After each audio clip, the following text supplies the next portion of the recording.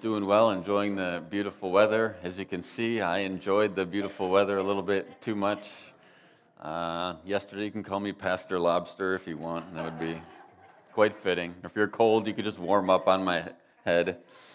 I want to start off this morning by telling you a story about a man named James Smith. James Smith is a graduate of Boston College. He spent almost all of his life growing up in the Boston area. He's a huge Boston Celtics fan. He has Boston Celtics memorabilia all over his house. He's a Boston Celtics season ticket holder. He's a retired engineer, and he actually spent most of his working career working in a factory just outside of Boston where he focused on quality control in the company. His wife's name is Susan. She's also retired. She was a high school principal's secretary for most of her life. They like to go to where it's warm in the winter, and actually they spend most of the winter months on cruises. They love going on cruise ships. James loves seafood. He likes making a difference in his community. He volunteers at his church's after-school program. James also has a brand new Toyota Avalon. It's his first brand new vehicle, and he's super excited about it. He'd be sure to tell you about all the features in this Toyota Avalon. He's the kind of guy that helps snowblow his neighbor's driveway when there's a big storm and he's up north in Boston. He'll be out there helping his neighbor. He's got a 14 by 20 foot front yard, and this grass is like his little slice of heaven. Like, he is meticulous about caring for this grass. In fact, he cuts the edges with a pair of scissors. He's that serious about his front yard. He sits on the front porch often with his wife. They have rocking chairs, and they sit out on the front porch, and they watch kids play in the neighborhood. Now, James Smith, this man that I'm telling you about, I actually don't know him at all. I've never met him.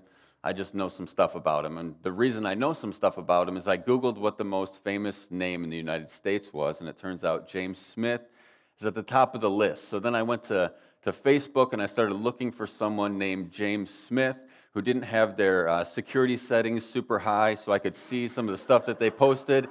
I know it's a little creepy and weird, but actually all this stuff that I learned about this man, James Smith, I learned on his Facebook wall. So everything that I told you, I learned about him on Facebook. And that's kind of the end of the story about James Smith. That was the only point to that story, was to tell you about this guy that I don't really know. Now, I don't know him at all. I've never sat down with him. I've never had coffee with him and asked him what it was like to go from working every day of his life seemingly to retired. I haven't sat down with him and asked him how his marriage is doing or how his kids are doing or what's going on in his life. I've actually never met him at all. I just know some stuff about him. And actually, I was able to learn a shocking amount of information about him just from stalking him on Facebook. But I don't actually know him at all. I know a lot about him, but I don't know him at all. And I get a little concerned sometimes that our relationship with God is a little bit like my relationship with James Smith, where we know a lot about him. We know a lot of information about God. We've learned a lot of information about him, but we actually don't have much actual relationship with him. We don't have much intimacy in relationship with him. Today we're starting a series called I Am. And in this series, we're going to look at the 7 I Am statements that Jesus makes in the Bible, some of the most famous words that Jesus said. And just so you know up front what my objective is in this series, I am not looking for you to learn some more information about this man named Jesus. It's my goal that when we get to the end of this series, your relationship with Jesus will be more real than it's ever been before. It'll be deeper than it's been before. It'll be more authentic than it's ever been before. I'm not looking just to give you more information about this man named Jesus. My goal is that you'll actually know him more. Amen? So we're going to start reading, and today we're going to look at the I Am statement where Jesus says, I am the bread of life, kind of fitting on this Communion Sunday. We're going to start off in John chapter 6. We're going to read verses 25 through 34, or 35. It says, when they found him on the other side of the lake, they asked him, Rabbi, when did you get here? Jesus answered, very truly I tell you, you are looking for me not because you saw the signs I performed, but because you ate the loaves and had your fill. Do not work for food that spoils, but for food that endures to eternal life, which the Son of Man will give you. For on him God the Father has placed his seal of approval." Then they asked him, "What must we do to do the works God requires?" Jesus answered, "The work of God is this, to believe in the one he has sent." So they asked him, "What signs then will you give that we may see it and believe you? What will you do? Our ancestors ate the manna in the wilderness, and it is written, 'He gave them bread from heaven to eat.'" Jesus said to them, "Very truly I tell you, it is not Moses who gave you the bread from heaven, but it is my Father who gives you the true bread from heaven. For the bread of God is the bread that comes down from heaven and gives life to the world." "Sir," they said, "always give us this bread." Then Jesus declared, "I am the bread of life. Whoever comes to me will never go hungry, and whoever believes in me will never be thirsty." There's three things that I want you guys to see in this portion of Scripture. The first one is that Jesus exposes the real need. This is in verse 25 and 26. He says, "When they found him on the other side of the lake, they asked him, 'Rabbi, when did you get here?' Jesus answered, 'Very truly I tell you, you are looking for me, not because you saw the signs I performed, but because you ate the loaves and had your fill.'" This is a really interesting interaction between Jesus and these people, because they come to him and they ask a question. They said, "When did you get here?" And Jesus answers their question. He says, "You're only here because you're looking for bread." Now, in this conversation, there's actually a lot of backstory that if you don't understand the backstory, this conversation might seem a little weird and confusing. So I want to give you a little bit of the backstory to help you understand what's going on here. So the backstory on this conversation actually starts all the way back in the second book of the Bible, in Exodus. In Exodus, there's this tyrant. His name is Pharaoh, and he's got God's people under his thumb. He's a horrible leader. He's got them enslaved, and he's beating them, and they're living a horrible life. And God sends his man named Moses to come and to help deliver God's people. So as Moses comes, there's these crazy plagues that happen on the earth. Pharaoh's like losing his mind. And then Moses comes and he gets these million people that need to be rescued, and he brings them out from Egypt. And they're headed towards the promised land, which is this paradise that God had made for his people. And they're on their way out. Then they get out into the wilderness. Then we get to Exodus 15, and they're on this journey to the promised land. Exodus 15, we find these million people singing this song, and it's called the Song of Moses. It's a song about how God had rescued them and delivered them and brought them out of Egypt, and they're headed to this promised land. It's like a song of gratitude to God. And then just one chapter later, in Exodus 16, they're singing a new song now. But this song is totally different. It's a song about how God has deserted them, how God has left them for dead in the wilderness, about how they used to have this food back in Egypt, and now they're here and they're starving. So God hears their song and he hears their cry, and he provides bread from heaven for them. And this bread is called manna. So God gives them manna, and every day they wake up with fresh bread from heaven. I don't know about you, but carbs from heaven sounds pretty heavenly. Like carbs from earth, they're good, but I don't even know about carbs from heaven. I'm sure I'd be a big fan. So they have bread from heaven every single day, except for the sixth day. On the sixth day, God sends twice as much bread so they can have enough bread to take a Sabbath and to rest, and they don't have to work on that day.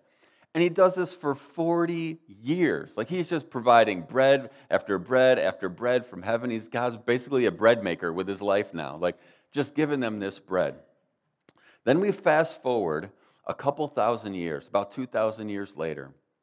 And now there's these prophets that are prophesying about this coming king. And they're telling us that this coming king is going to bring fresh bread from heaven. It's kind of hearkening back to this earlier story about when God's people were in the wilderness being fed this fresh bread. And they're prophesying about this new coming Messiah who's going to come and bring them fresh bread. Fast forward another couple hundred years later, and now we're at the time of this story. Jesus is walking on earth. There's 15,000 people that are gathered to hear Jesus preach.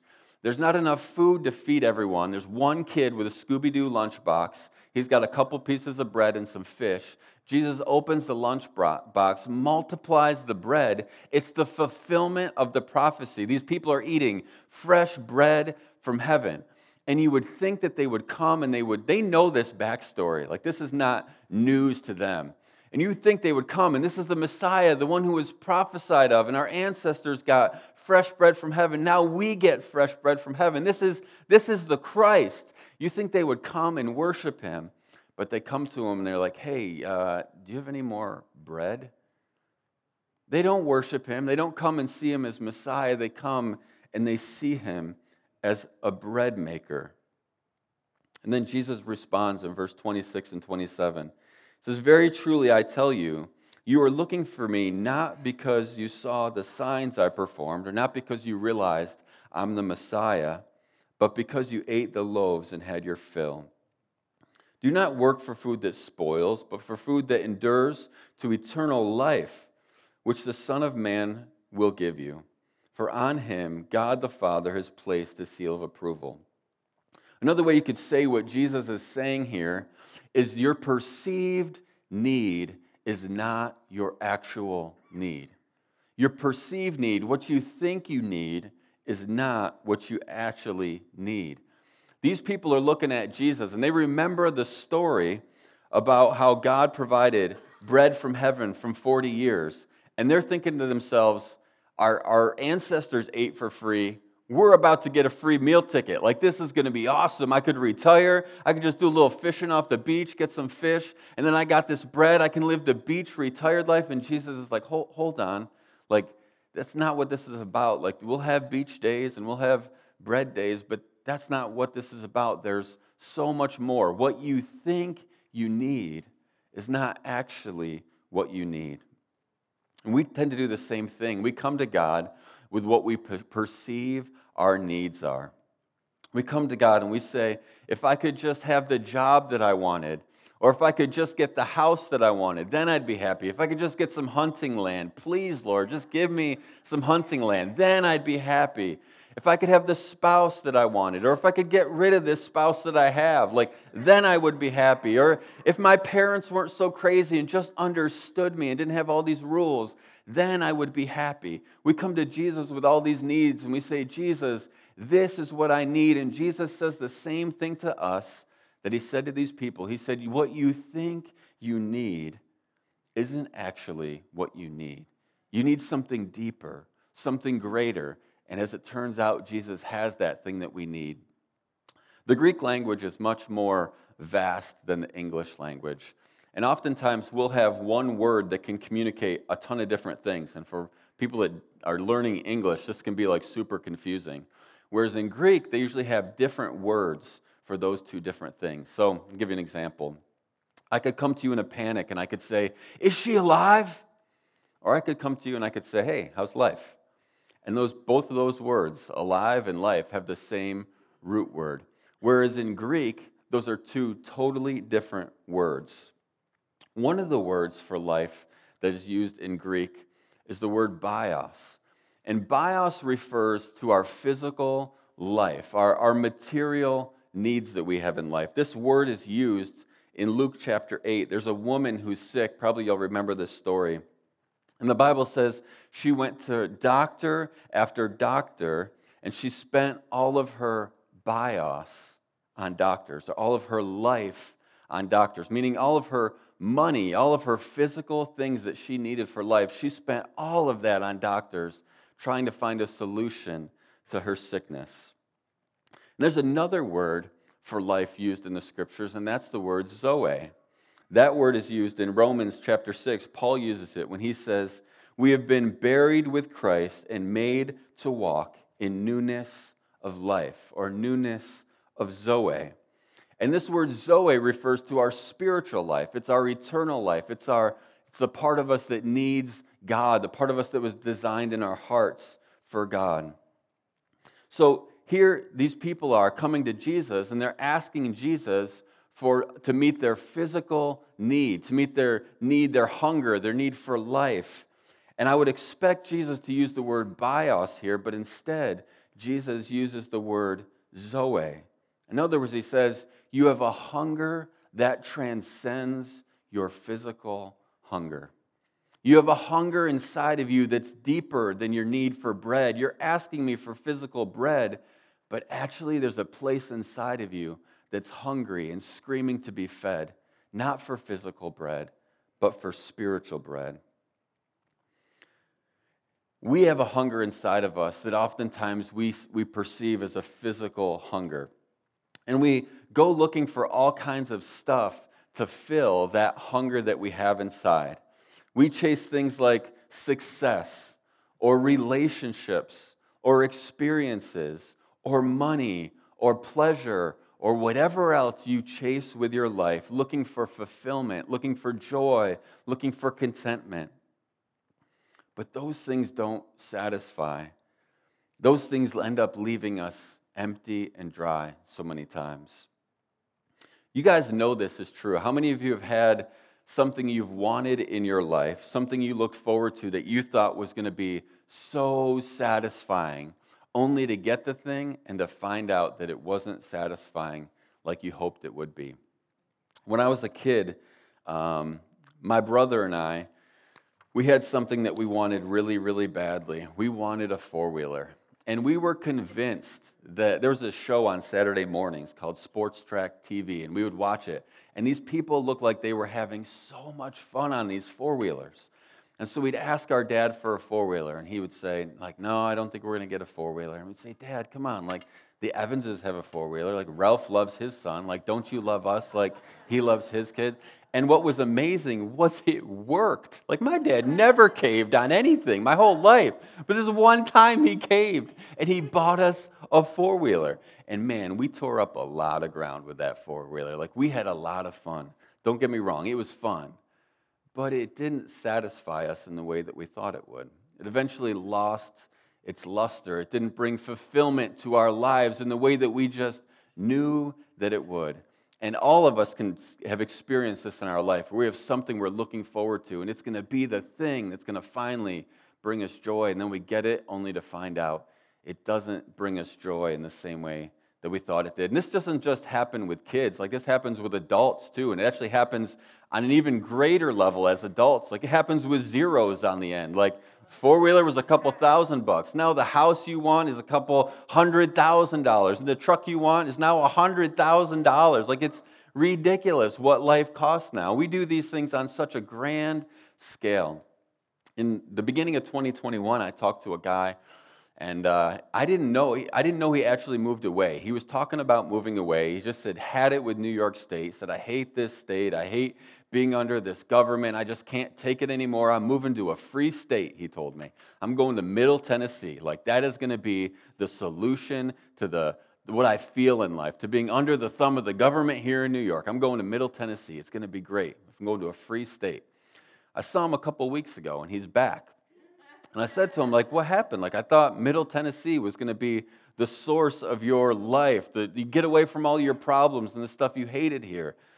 And he said, I got there, and I still had grass to mow, and I had neighbors and life, and I got speeding tickets still, and I got fired from that job that I thought was going to be so great. And now I'm in a place that I still have the same trouble in my life, but now I just don't have friends and family to walk with me through the trouble that I have. And so we do this. We chase things that we think will satisfy, only to get the thing and get to the end of it and realize it didn't satisfy. If we're honest, if we're intellectually honest, if we're emotionally honest, if we're spiritually honest, we know that there is a problem inside of us. We know that there's an emptiness inside of us. This is not just true for these people that came to Jesus thousands of years ago. It's true for each one of us too. We have this problem on the inside. It's not whether or not we agree with Jesus that there's a problem. Like, we know that there's a problem inside of us. The question is, do we agree with Jesus' solution to the problem? Do we agree with Jesus' prescription to the problem? It's so much easier for us to find a solution to the problem that we can control. We love to control solutions to problems. Like, we love to be in control, and it can be really hard for us to give control up to this God who's not really controllable, and he doesn't really handle us trying to control him super well. He's like, hey, I'm not actually going to do that. Like, I'm not controllable. I'm God, as it turns out, and you're not. We love solutions to problems that we can control. We look at the problem, we say we have too much pressure in life. Like, the pressure is building in my life, and so I'm going to find a solution in a drink or a drug, or I'm going to eat myself half to death. We look for some solution that we can control, but that solution could end up killing us, and it actually doesn't satisfy in the way that we thought that it would. Or we say, I'm dissatisfied in life, so I'm going to look for satisfaction in lust or experiencing all the pleasures of this world, but in the end, that also leaves us empty and doesn't satisfy. Or we know that we need affirmation, so we seek that out in the opinions of others, and it ends up eating us to death inside. To that, Jesus says, you need a Zoe solution for your Zoe problem. You don't need a physical solution to this spiritual problem. You need a spiritual solution to your spiritual problem. And then in verse 28, so then they ask him, what must we do to do the works God requires? Jesus answered, the work of God is this, to believe in the one he has sent. So they ask him, what sign then will you give that we may see it and believe you? What will you do? Our ancestors ate the manna in the wilderness, and it is written, he gave them bread from heaven to eat. Jesus said to them, very truly I tell you, it is not Moses who has given you the bread from heaven, but it is my Father who gives you the true bread from heaven. For the bread of God is the bread that comes down from heaven and gives life to the world. So here Jesus exposes their need, and they still don't get it. They think they're going to get manna version 2.0, like, where is this wonder bread, and how do I get my hands on it? And then Jesus exposes their true motivation. Jesus says, you're not here for me. You're here for the benefits you receive from being around me. You're here for what you can get from me, not because you want relationship with me. And that's when they say, what can we do? What's the work that we can do to earn it? Because when you remove relationship with Jesus, all that's left is doing work to earn it. They didn't see Jesus as their Messiah. They didn't want him to be their Messiah. They wanted him to be some deal broker between them and God. So they said, we'll do the work. You go tell God we do the work, and then get God to give us the stuff that we want. And Jesus says, you don't get it. You're not coming to me for relationship. You're coming to me for what you can get out of this gig. I think we run the danger of impersonal, routine religion in our life.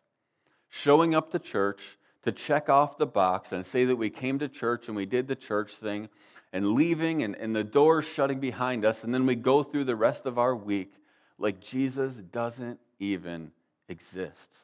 Like he's not even real and not even a part of our life. There was a missionary in South America, and he went to South America and he wanted to reach these people that were outside of this city that he had visited before. He wanted to reach the people out in these villages. So he went and he started meeting these people, and he was looking for like an inroad, like how can I meet these, or how can I reach these people for the gospel? As he got to know these people, he realized that their children were dying super young, and they were dying of diseases that nobody died from in the United States. So he started to look into why that was, and he found out the reason they were getting sick and dying was from drinking water that wasn't safe to drink. So he thought to himself, like, just an hour away in the city, they have pure, safe water for free at the center of the city that anybody can drink. I can solve this problem for these people. So he went and he bought a team of horses, and he bought a large wagon, and he bought some 55-gallon drums, and he strapped them down on the wagon, and he would go to the city, and he would fill these jugs up with water, and he would go out to the villages, and he would take them pure water. And it ended up opening the door for him to share the gospel with these people. And the plan worked, and it was amazing. There was people giving their lives to Jesus, and so he started reaching out to further and further villages. One day, he went to the city to get water. He went to the first village, he gave them water, and then he headed to the second village, but he never arrived at the second village.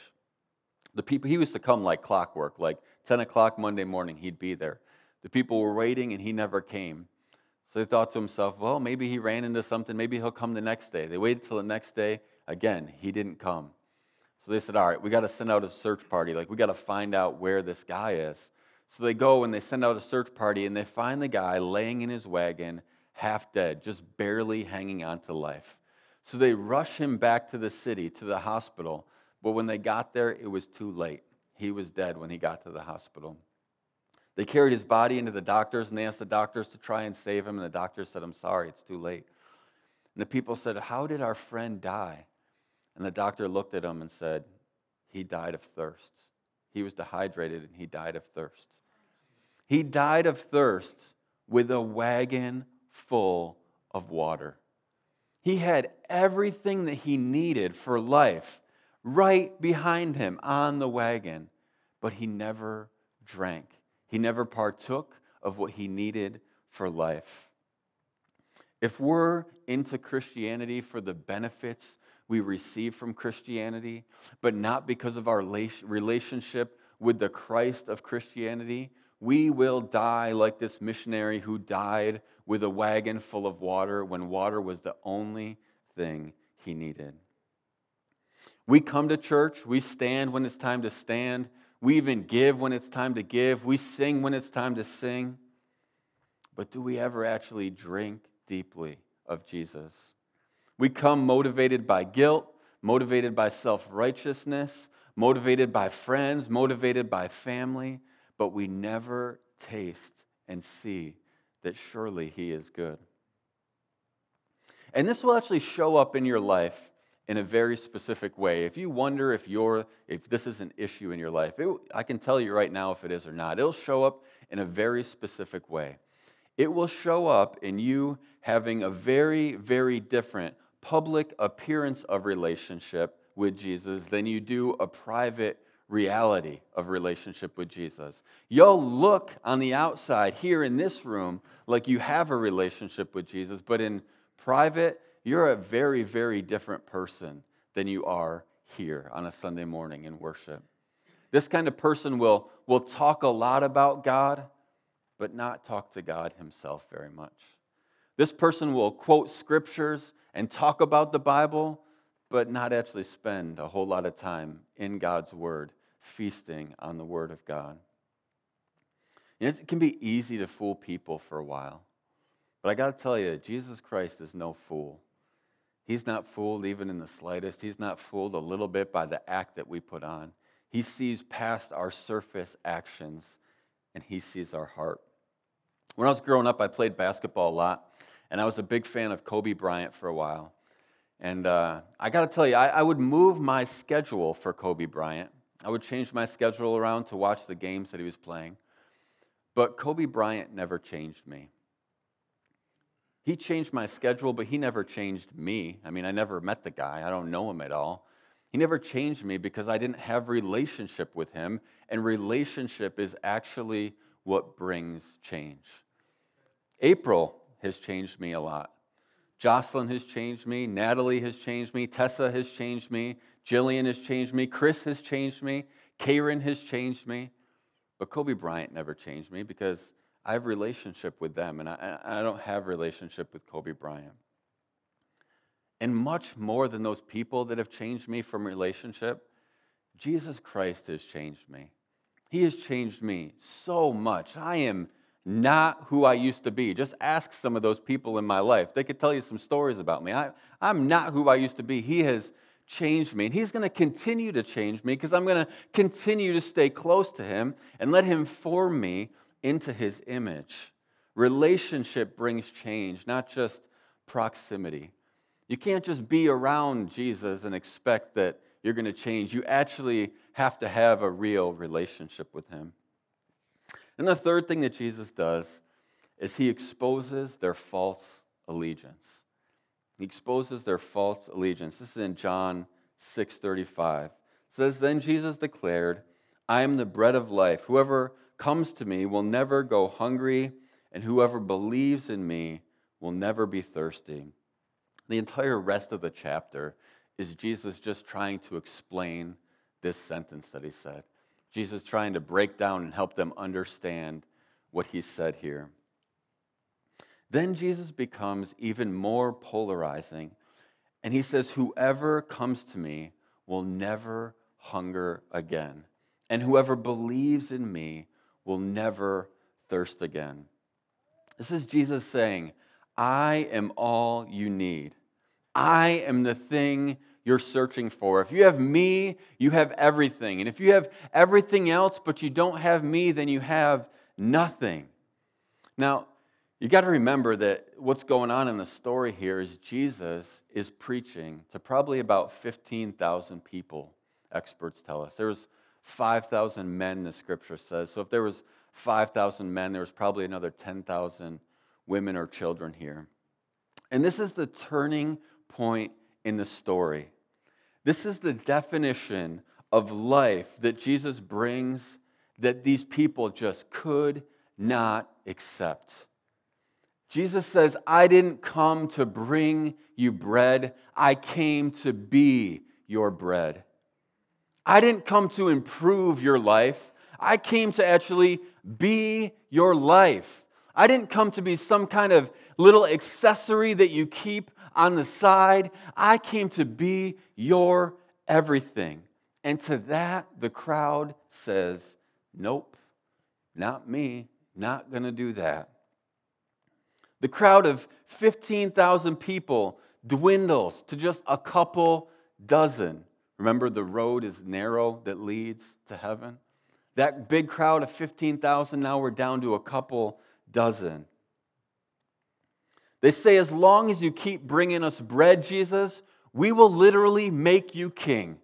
But if you want to be our everything, that might just be too much to ask." As soon as Jesus demands allegiance, as soon as he says the thing you're looking for that will actually satisfy you in your life is me and nothing else, as soon as Jesus draws a line in the sand, people start to leave in wave after wave after wave. And this is what they said. They said, "This is a hard teaching. Who could possibly accept it?" It's a hard teaching. Who could possibly accept it? One of the most surprising things to me, and I should have known this, but I didn't. One of the most surprising things to me as I studied this portion of Scripture this week was I was looking at this Scripture, and this portion of Scripture, and it's in the beginning of John. So I was thinking to myself, like, it's in the beginning of John, like, Jesus' ministry is 3 years long. It starts when he's 30 years old. They crucify him when he's 33. So I'm looking at this in John chapter 6, and I'm thinking, like, this has got to be like at the beginning of Jesus' ministry. Like the beginning of John, the beginning of the ministry is kind of what I was thinking. It turns out that is not true at all. The book of John actually mostly covers the 3rd year of Jesus' ministry. And the time that this actually happens is the end of his 2nd year of ministry and the beginning of his 3rd year of ministry.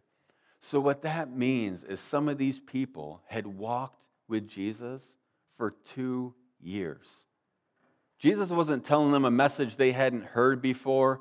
This wasn't like an introductory class to Jesus. Some of these people had been with Jesus for 2 years, walking with him, listening to him preach, and somehow they still missed him. They wanted Jesus to be their meal ticket. They wanted Jesus to be a politician that would overthrow the corrupt government. They wanted Jesus to be their entertainer. They were around him. They were impassioned by him. They were inspired by him. And somehow they still missed him. 2 years of walking with him. And Jesus gives a hard message, and they turn and they walk away.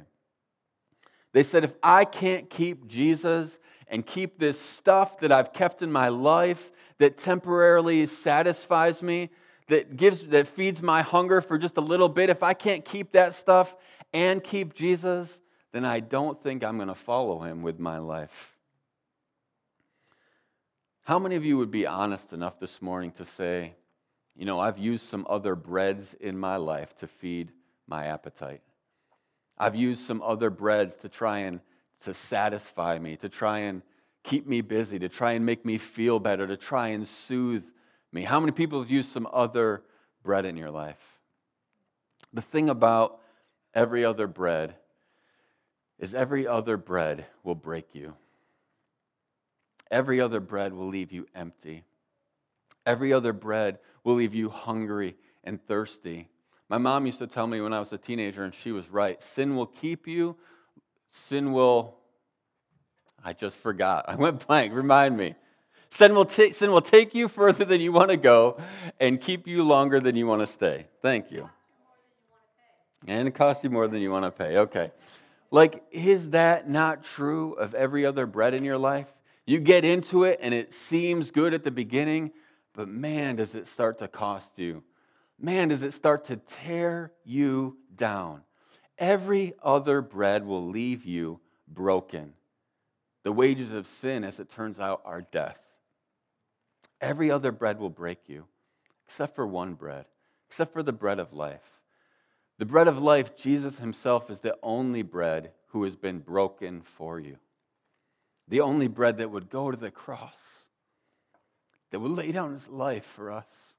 He's the only bread that will break for you. Every other bread will break you, but the bread of life will break for you. The bread of life, this Jesus, he hung on the cross so that sinners like me and sinners like you could feast on grace. Just like the bread fell from heaven for those people who were in the wilderness headed towards the promised land, Jesus wants to be your bread every day. He will satisfy you every day. He's never going to leave you out there to dry. He's never going to break you. He is the one who comes that actually, truly satisfies. So the disciples, the 12, they knew that this was true. They knew that what Jesus was saying was true. Not just because they watched him do a couple miracles, not because they watched him multiply this kid's lunch. They knew it was true because they walked with Jesus. They had a real relationship with him. They talked with him. They sat around the campfire and talked to him. They walked from city to city and talked to him. They laid out under the stars at night and looked up at the sky and they talked to Jesus. And Jesus says, yeah, I remember when I hung that one. This was the Jesus that they had lived their life with. They had real Zoe with Jesus. And they knew that what he was saying was true, so that when the rest of the crowd turned and walked away, they stayed and said, can we sign our names on the dotted line and say, we'll follow you wherever you go. We'll do whatever you want to do. Our life is yours, Jesus. In John 6:66, it says, from this time, many of the disciples, meaning many of those 15,000, turned their back and no longer followed him. You do not want to leave too, do you? Jesus asked the 12. Simon Peter answered him and says, Lord, to whom shall we go? You have the words of eternal life. You have come to believe and to know that you are the Holy One of God. We see the difference here between true belief and false belief. False belief, the heart of the one who falsely believes is hardened when it hears the word of God. The heart of the one who truly believes is softened when it hears the word of God. Even when the word of God is something that's hard to hear, the one who truly believes, their heart is softened. And that specific thing is probably happening right now while I'm speaking. Some of your hearts are being softened as you hear the word of God preached and shared. And some of you, your hearts are actually being hardened. You're getting frustrated. You're getting agitated. You're like, what more could Jesus want from me? Like, I'm trying everything I can. You're getting frustrated. And let that be a warning to you if your heart is becoming hardened as you're hearing the word of God this morning. Martin Lloyd-Jones said, anyone who has any other conceivable alternative to Christ is not a Christian at all. That is why I am a Christian. I don't see any other possible, conceivable alternative. He alone has the words of eternal life. He alone is the bread of life. If I were to leave from this point and walk away from God, where would I go? What would I do? That's basically what Peter says. Like, if I were to turn around and leave from that with them, like, what else would I even do? Where would I even go? What, am I going to go work all week and drink on the weekend? I already tried that. That left me empty. What, am I going to go pursue a career and pursue success? I know that the end of that is empty.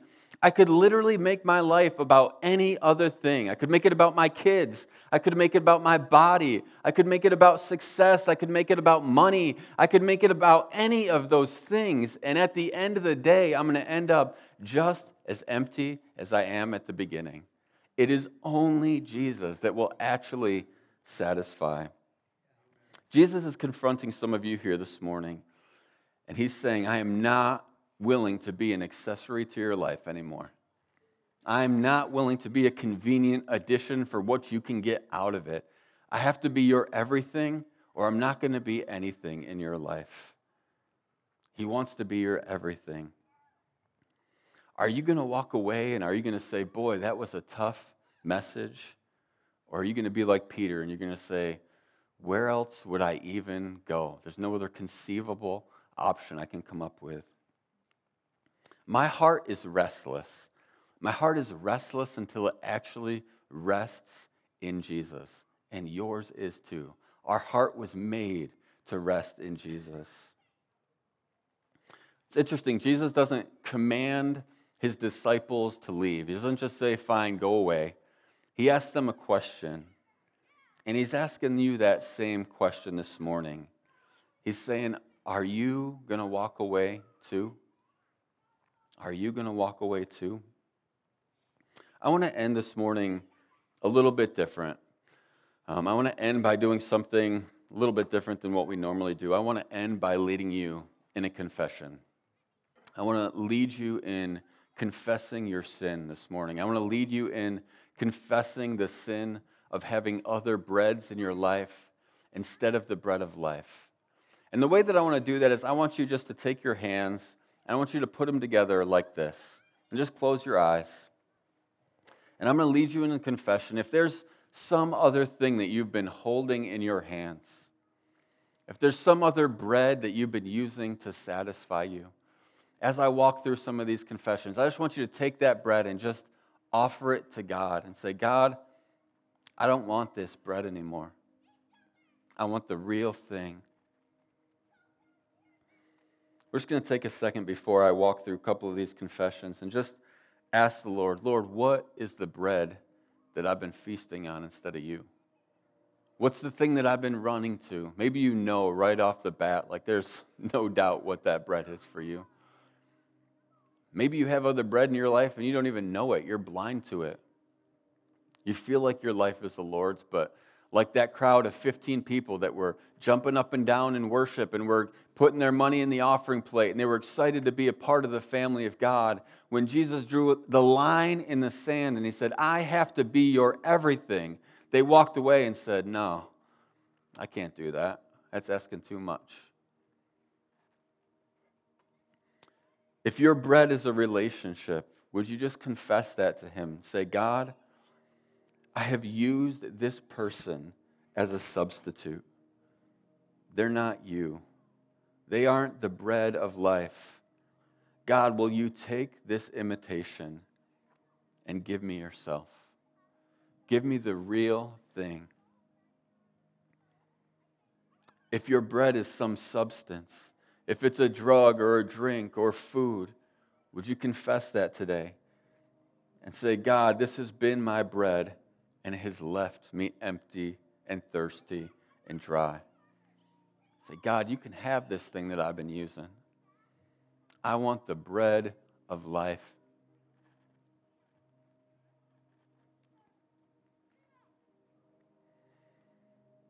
If your bread is the approval of others, would you confess that the compliments are fleeting?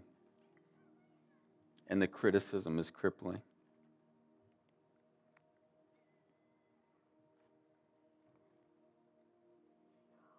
And as a sign of surrender, would you open your hands and say, God, I offer this to you. Say, I don't need 1,000 empty words from someone else. I need your words.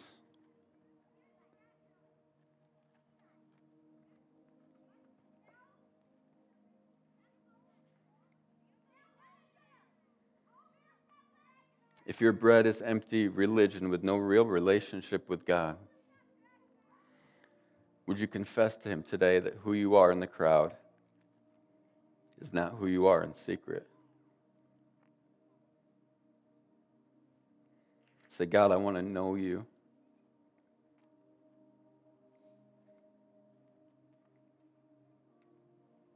I want you to take this morning, whatever that other bread is that you've been using, and just offer it to God. If I didn't mention it today in these confessions, just confess to him. Say, God, this has been the bread that I've been feasting on.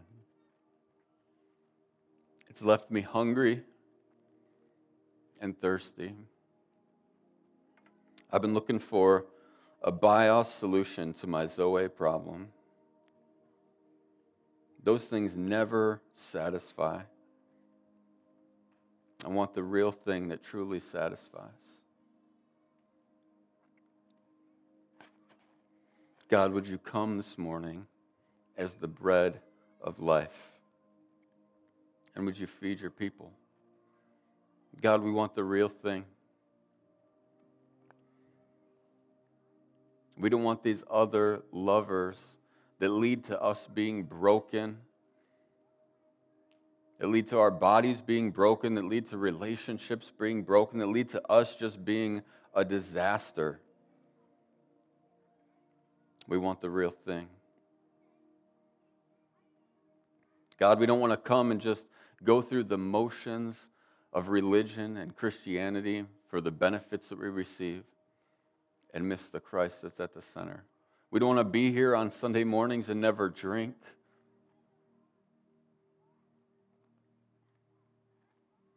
God, would you be the bread of life for us? God's speaking to us this morning, and he's saying, I am the bread of life, the only bread that will break for you, break for your freedom. It will break for your healing. It will break for your forgiveness. God, like Peter, we come and we say, there's no other conceivable option. Where else am I going to go? What else am I going to do? What else could I make my life about that's actually going to satisfy? It's only you, God. So we come and we present ourselves to you. And we repent for the sin of chasing other lovers that have left us broken and left us empty.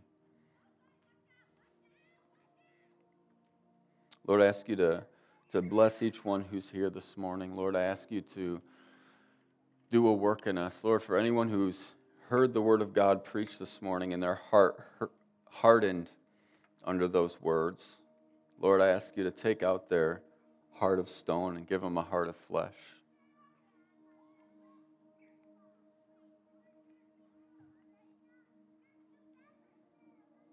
I ask you to bless each one who's here this morning, God.